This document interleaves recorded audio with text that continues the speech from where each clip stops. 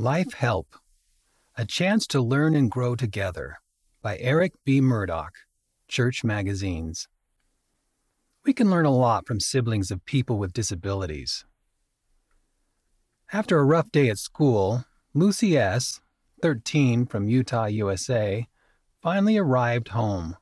Her brother David, 12, noticed she was upset. "What's wrong?" David asked. "Are you okay?" David's concern made a big difference for Lucy. "I felt a lot better," Lucy says. "David has autism, and he often just focuses on what he's interested in. But when he sees someone who is sad or lonely, he'll go up to them. He's very aware of other people. That's the kind of person he is. He's good, genuine, and honest."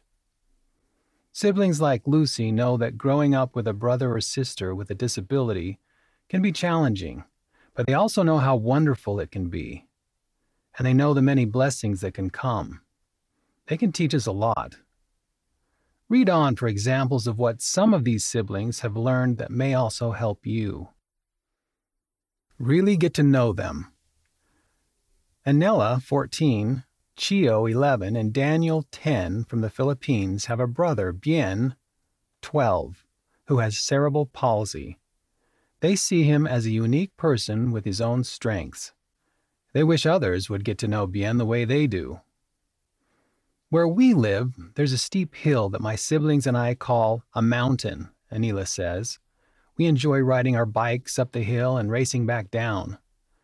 Bien has a hard time going up, so we help him. Sometimes people stare at him. It bothers me when that happens. But Bien doesn't seem to mind. He smiles and waves at them as we pass by. I wish people would know, when they see Bien, that he's friendly and enjoys being around other people. He's shy at first, but he's a lot of fun once he feels comfortable. He can't do what able-bodied people can do, but he loves to learn. I've learned from Bien that we shouldn't worry so much about what everyone else thinks about us, and we should treat everyone with kindness. Patience is important. Sometimes it's hard to be patient with David, especially when he won't listen, Lucy says. Sometimes he can't help it. So I don't want to get too mad at him, but I also want to make sure he learns and understands. It's important to find balance. It helps me know how to help my brother. Chio has found that patience helps Bien learn. I help teach my brother the alphabet, colors, numbers, and animals, Chio says.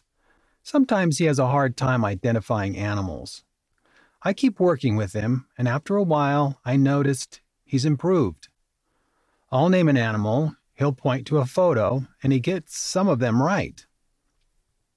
Bien's example teaches me that it takes time to learn new things, and it can be hard, but if you have patience and keep practicing, you will eventually get it right. Strive to include. I love that my family thinks about my brother before we do an activity, so he can have a good time too, Anela says. We also include Bien in helping around the house, Chio says. He can fold some of his clothes and sweep the floor. Lucy has also seen how teachers and friends at church make David feel welcome.